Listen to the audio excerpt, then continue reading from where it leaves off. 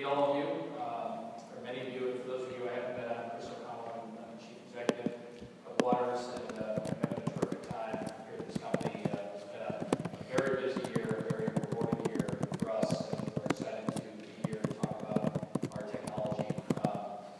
Before we get to the Q&A, I wanted to just provide some broader comments about the company and just some thoughts on the big picture of Waters as I've had an opportunity to develop with the company over the past year. In fact, just last Thursday, the leadership team and I had a chance to be in New York City to host our first ever comprehensive investor day, where we had a large ballroom filled with investment professionals of all types to really lay out the water story, from a fresh perspective in a lot of detail. I'm going to share a few of those highlights with all of you today. First of all, just a quick snapshot, latest mentions of the company. We just finished our fiscal year 16, and we reported over $2.2 billion of sales. As you'll hear from me in a minute, we compete in a more selective group of markets, totaling about $11 billion. I think, as all of you know, our financial performance is very strong from a free cash flow margin and a return on invested capital standpoint. But to me, what's impressive about Waters, what I really had a chance to learn in the last year, is just the incredible depth and balance of the company around the world. We have R&D centers in multiple continents, manufacturing centers in multiple continents, and sales offices serving countries over 100 around the world.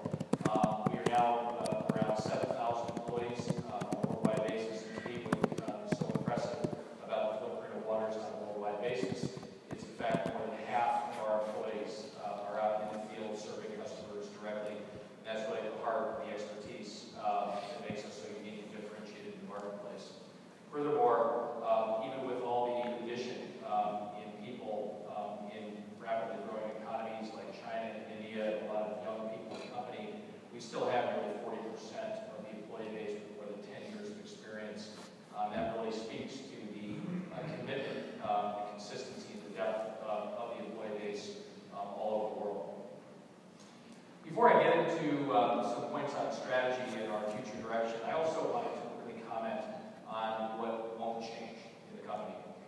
Perhaps the biggest single impression I've had as part of Waters is the incredible culture that the company has, which I believe is not just something that makes Waters a great place to work, but more importantly is a performance driver of the company. That culture is really driven by a set of core values that I believe have been in the company since the very beginning. All the way back to Jim Waters in 1958, we're going to celebrate 60 years next year as a company. The company has been built carefully and methodically over the years with a very strong set of values at its core. I've actually had the opportunity to spend a lot of time with Jim, who's now 91 years old. He drives over to my office once a month to have lunch with me. We talk about life, we talk about purpose, and we talk a lot about values. And it's so interesting for me to chart the arc of the company, really with our foundation being Jim's core idea of delivering benefit to our customers, delivering benefit to our employees, our shareholders, and the communities in which we live. So we're really emphasizing this among all of our employees to make sure that as we grow and evolve and change in the future, we also don't lose sight of who we are at our core. And we retain and build upon those great cultural elements of driving for results, of customer success, of science and innovation, and of that natural optimism as part of this company at its very core. So quickly now, in terms of turning forward, one of the interesting realizations for me as I've been in the company is just how rich we are with opportunity to grow and serve the world and to deliver benefit to more and more places around the world. Some people have described Waters to me, as I came into the company, as a niche instrument company. And I think that's a bad way to describe the company. There's nothing niche about us. Niche implies narrow, limited.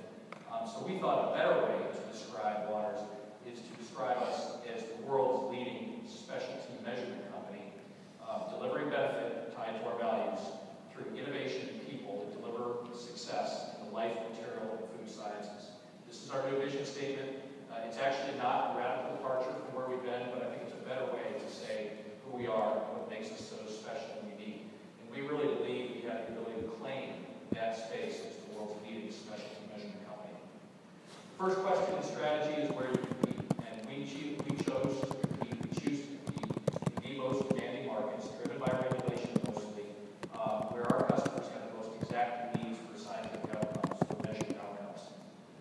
And our strategy has not changed. We are competing on the basis of that focus and on the basis of innovation and quality.